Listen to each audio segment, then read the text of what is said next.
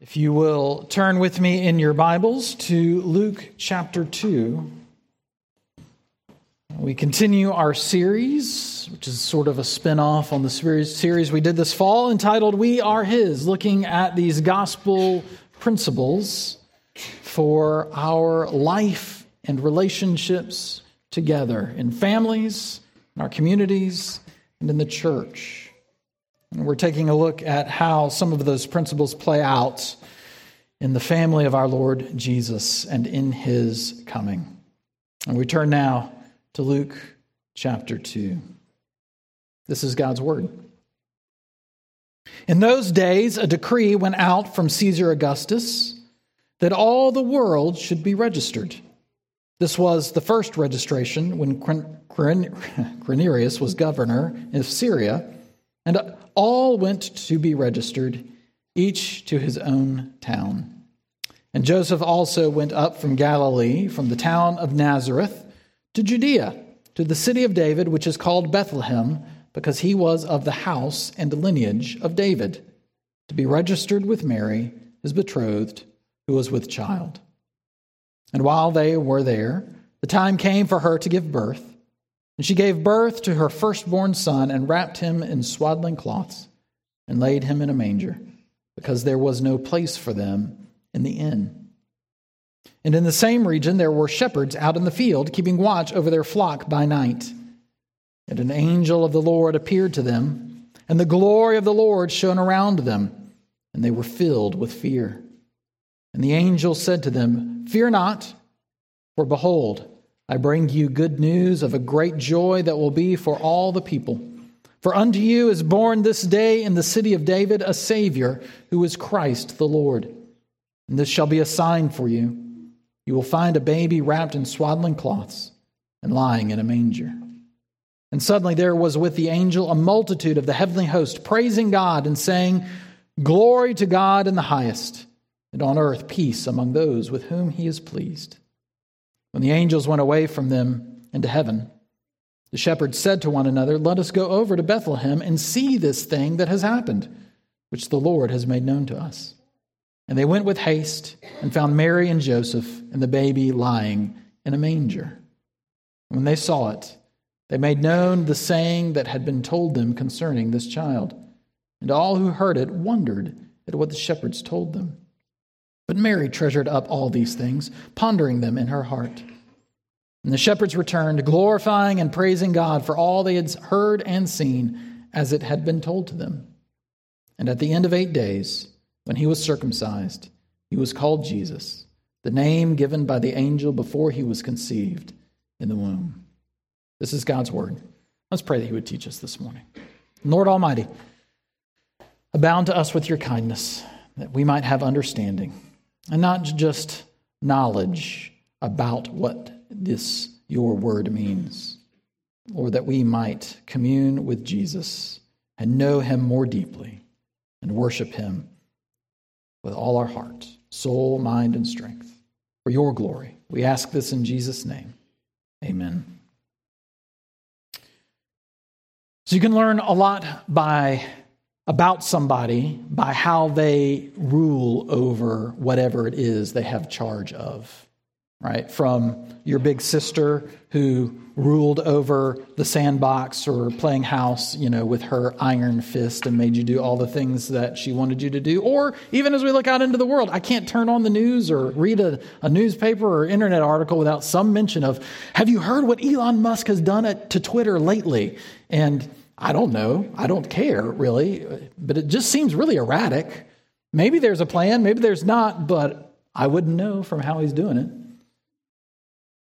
Even as you look out into the world and see how governors govern, you learn a lot about them. Even in our own politics, how so many of our elected leaders are more concerned about re-election than governing. It tells you a lot. Or when we look at Putin's barbarism, or how the Iranian regime is just crushing the freedoms of those people who are crying out. Or even as word has come this week of the Taliban just banning all education to women, you can tell a lot about people and what's important to them by how they govern and how they rule. And so when the King of Kings and Lord of Lords comes to earth, to his kingdom, we can learn a lot, even in this birth account, about how this king rules. We can learn a lot about our God by how he comes to his kingdom to rule. So we're going to look at four things very briefly this morning. We're going to learn that God rules in faithfulness, that God rules in peace, that God rules in humility, and that God rules in righteousness. So the first thing I want us to consider here is that God rules in faithfulness. This account is set in the days of Caesar Augustus, who governed over a time of great peace and prosperity in the Roman Empire. But if you do a study of the Roman Caesars, you will find that there's not a whole lot of stability or reliability in their line or lineage. One is assassinated, others fight amongst themselves. It's this person, it's that person. Sometimes you don't even know who is Caesar at this moment. It's just mass confusion. How interesting then to discover that the Lord Jesus, who is of the lineage and house of David, is born to fulfill this centuries-old promise that God made to his people, that from David would come a king who rules forever. You heard me say last night, if you were here for our Christmas Eve service, that our power was out. I had these plans, the winter storm, our power's been in and out. And like whatever I said I was going to do, I didn't do any of it.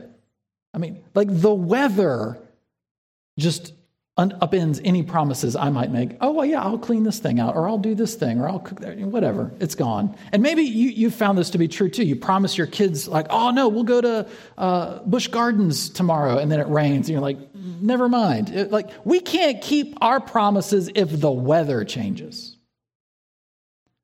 But year after year after year after year, century after century after century, the rise of kingdoms and the fall of kingdoms, with nations raging against nations, our God, who made a promise to some nobody king in the Middle East, kept it. And nothing stopped him. Because our God rules in faithfulness. And what we learn from this is, as is said elsewhere in Scripture, in Christ, all of God's promises, every single one, are yes and amen. He's faithful. Our God also rules in peace. You look out at the world and you don't see a whole lot of worldly rulers and kings ruling in peace. They demand their due and they back it up with threats. If you don't give me what I want, I'm just going to take it or try.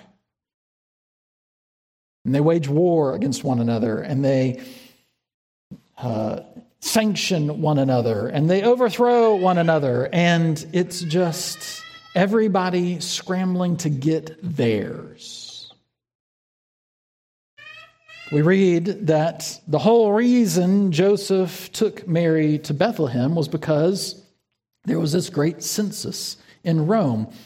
And the thing about most occurrence of a census, I'm not sure what the plural of census is. Censi? Censuses? They're just an exercise in building up the ego of whoever the ruler happens to be. David did this once, and God called him on it. And certainly there are good reasons to have a census. We have one every 10 years in our country, so we can, distribute this, that, and the other, and make sure that we understand what's going on. But more often than not, especially in the ancient world, a census was, how many people do I have under my rule? How many fighting men can I draft into my armies? How how much wealth can I collect from my tax collectors? It was just an exercise of getting more for me, the ruler of all. How interesting then that God sends his messengers to these know-nothing, nobody shepherds. And his glory shines around them with such power that they cower in fear. And this God, who has all the glory, who has an angelic army at his disposal that could overthrow kingdoms at the blink of an eye, this God who has all the things, who has all the power, who has all the glory, he doesn't demand, he gives. And he offers all who would receive it his peace and goodwill.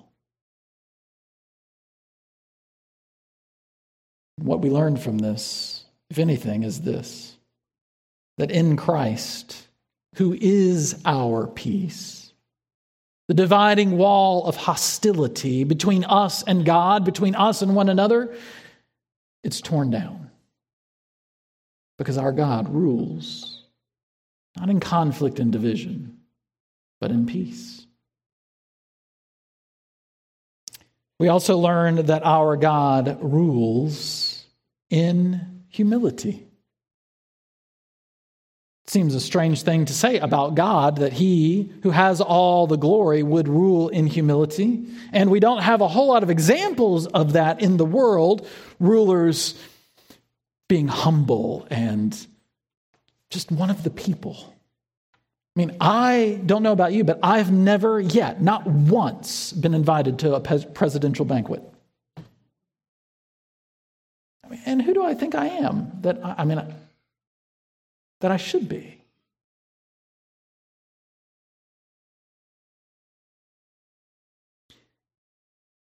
And yet, the Lord of glory invites these shepherds to come into his presence, not in some grand throne room gilded with gold and silver and jewels, but he is enthroned in a manger, a feeding trough for animals. And they marvel. And that this is the sign that God, who rules in peace, who rules in faithfulness, is coming to bring redemption to the world, is that he doesn't just lord his glory over everyone, but he invites into his presence those who would be cast out of the king's chambers, those who rule in the world. They would never have shepherds come into their chambers. But here the God of all, who rules in humility, invites his people to see him, to have access to him, to know him. And if we learn anything from this, we learn that in Christ, God, who made all things, actually treats us as more important than himself. For the day will come when our Lord Jesus Christ, who is truly God and truly man, will give his own life to save sinners, to save those who would be his enemies. Because he came to seek and to save the lost. He came to give himself as a ransom for many. Our God rules in humility. We also see that our God rules in righteousness. Oh, for a righteous ruler. So many of the rulers of this world are just corrupt to the core. I mean, you may have enjoyed the World Cup, but the stories coming out about the corruption to get the World Cup hosted in Qatar. If you've ever heard any stories about the International Olympic Committee and how they choose any of the places to host those games, I mean, it is just rife with corruption. How much more everywhere else? And it's as if the world rulers operate on this motto of do as I say, not as I do. Right? If you're an athlete and you are corrupting the game by, injecting performance-enhancing drugs or whatever, you're ostracized and cast out and condemned. But we can corrupt the process by taking all the money. Just do as I say, not as I do. But that's not how our God rules. He rules in righteousness. What a strange little detail that at the end of 8 days when he was circumcised, he was called Jesus. But it's a glimpse at what the life and ministry of Jesus would mean, because the law of God commanded that male children be circumcised at the end of 8 days. And the Lord Jesus fulfilled that. And we find in his life and ministry, he fulfilled every part of God's law. All of the parts of God's law that we have failed to fulfill. To love the Lord our God with all our heart, soul, mind, and strength. To love our neighbor as ourselves. The Lord Jesus fulfilled perfectly. And not to lord it over us. Not to crush us underfoot. But he fulfilled all of the demands of the law on our behalf. Because his name is Jesus. Yahweh saves. The Lord saves. He did all of these things to save his people, to be their Redeemer, to free them from the threat of death and hell, and to clear the way for them to be welcomed into God's presence. Or another way, what we learned from this is that in Christ, because of his life on our behalf, because of his righteousness that he gives to us, the greatest Christmas gift of all, we become the very righteousness of God and can enter his presence boldly, knowing that he is our God and we are his people. So what does this mean for our relationships? We've been trying to apply these gospel principles to our lives and to our relationships this season. What does this mean for us? Briefly, if God rules in faithfulness, we can learn that in a season that has been corrupted by selfishness and gain, that what is more important than us getting is us living in faithfulness to him who is faithful to us. What would it look like for you in every aspect of your life, in your marriages, in your parenting, in your life with your parents, in your relationships with your neighbors and coworkers and family and friends? What would it look like for you? First and foremost, not to scheme and think about, well, what am I going to get out of them, or how am I going to get them to do what I want? But does it mean for me to be faithful to my God in this relationship, in this moment? How can I serve him? If our God rules in peace, we can learn that in a season of conflict where wars and rumors of wars rage, where family arguments spring up uninvited, that we can live as peacemakers.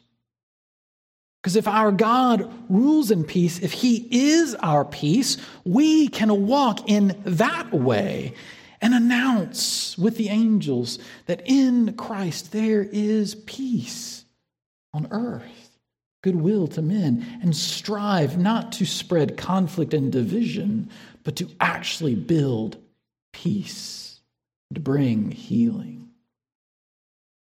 What would it look like for you to not step into the argument to win it, but to step into the conflict to bring peace? If our God rules in humility, we can learn and live that in an arrogant age when everybody's trying to add one more thing to their resume, that we don't have to play by those rules. It doesn't matter how many likes your post gets. It doesn't matter how many promotions you may receive. It doesn't matter if the God of the universe has made you his own. And there's an opportunity for us to live in humble faithfulness and humble dependence on him. To trust that he who gave himself for sinners, how will he not also give us all things that we need? And if our God rules in righteousness, we can learn that in a culture of cancellation and condemnation, where on the right and the left, all over, in all sorts of places, when you cross the line, you're shut down. I mean, it doesn't matter. If our guy does it, it's okay. But if your guy does it, we're going to condemn you. Like, we can learn that in a world where there is nothing but condemnation and cancellation, that we can be a people who follow our God, who rules in righteousness and gives his righteousness freely to all who ask, because he is full of grace. And so we, rather than offering condemnation, can offer grace, can offer the very righteousness of our God and King, that people who see him and know him and believe on him might receive it from him because of our ministry to them. We could go on and on and on about all that this means for us, but if anything, this is good news. The gospel announces that our God, who came, the King of Kings and the Lord of Lords, who took on flesh, became man, and took his rightful place in this world to rule and reign over it, didn't do it the way the rulers of the world do. He did it in a way that would clear us to know him, to be with him, to enjoy him now and forever, because he is our God and we are his people. Pray with me. Heavenly Father, teach us more and more of what this means, that we might rejoice in who you are and what you do, and that joy might spill over into all of our relationships for your glory. We pray this in Jesus' name. Amen.